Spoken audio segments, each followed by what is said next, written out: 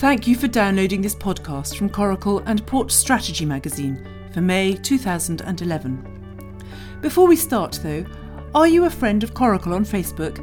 If you're thinking of preparing for ICS exams next April, we suggest you become a friend on facebook.com/Coracle Online because we're going to be publishing some offers there throughout May.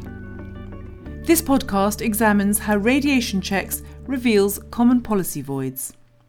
As April ended and May started, ships that had called at Japanese ports post-radiation leaks finally found their way to European and US ports, and what greeted them was a disjointed mix of reactions and confused strategies on screening and decontamination plans.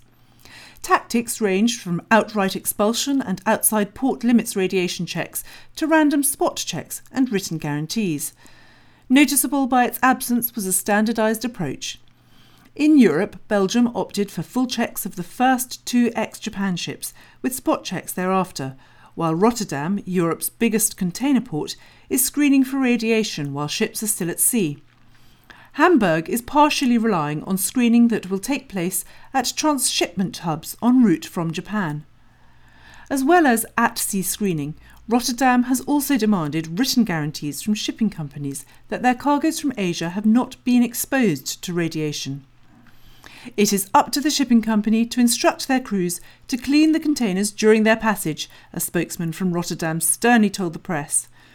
The US, meanwhile, has been checking every container coming from Japan since radiation began escaping from Fukushima's damaged nuclear power plant, but has so far found no radioactively contaminated seafood, auto parts or electronics. It's a confused picture. Port authorities, customs, health inspectors and security staff all have to work together to establish firstly what level of radiation is unacceptable and secondly what to do if that level is detected. An emergency plan needs to be drawn up if there isn't already one in place. Port workers need to be kept informed and of course the port needs to address public concerns that contaminated goods and ships are being channelled through terminals. Indeed, some European ports have openly admitted that screening is mainly to allay public fears and that radiation levels are expected to be within safe limits. The Flemish, for example, admit that no threat to public health or the environment is expected, while Rotterdam sees its screening as removing the concerns of those directly involved in handling the ship. True, the risk is certainly small. Lingering radioactivity diminishes day by day in the 30 or so days it has taken for ships to transit from Japan to Europe. Remaining radiation, if any is detected, can be washed from ships with soap and water and poses no health risk. Radiation does not, apparently, penetrate the hull to contaminate the cargo. But while ship by ship the risk is small, Japan's part of the world trade chain is not insignificant.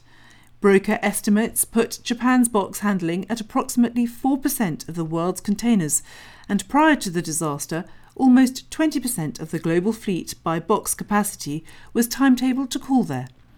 Japan alone ships $120 billion in cars, electronics and other products to the US annually. An incident of this scale proves how important it is for ports to be prepared for any eventuality, but it also underlines the importance of communication not just between staff, but also between ports. Open dialogue in these extreme circumstances will remove unnecessary screening, but more importantly, ensure that nothing slips through the net and that safety remains paramount. Thanks for listening, and please remember to follow us on Facebook if you're after a deal for your next ICS course.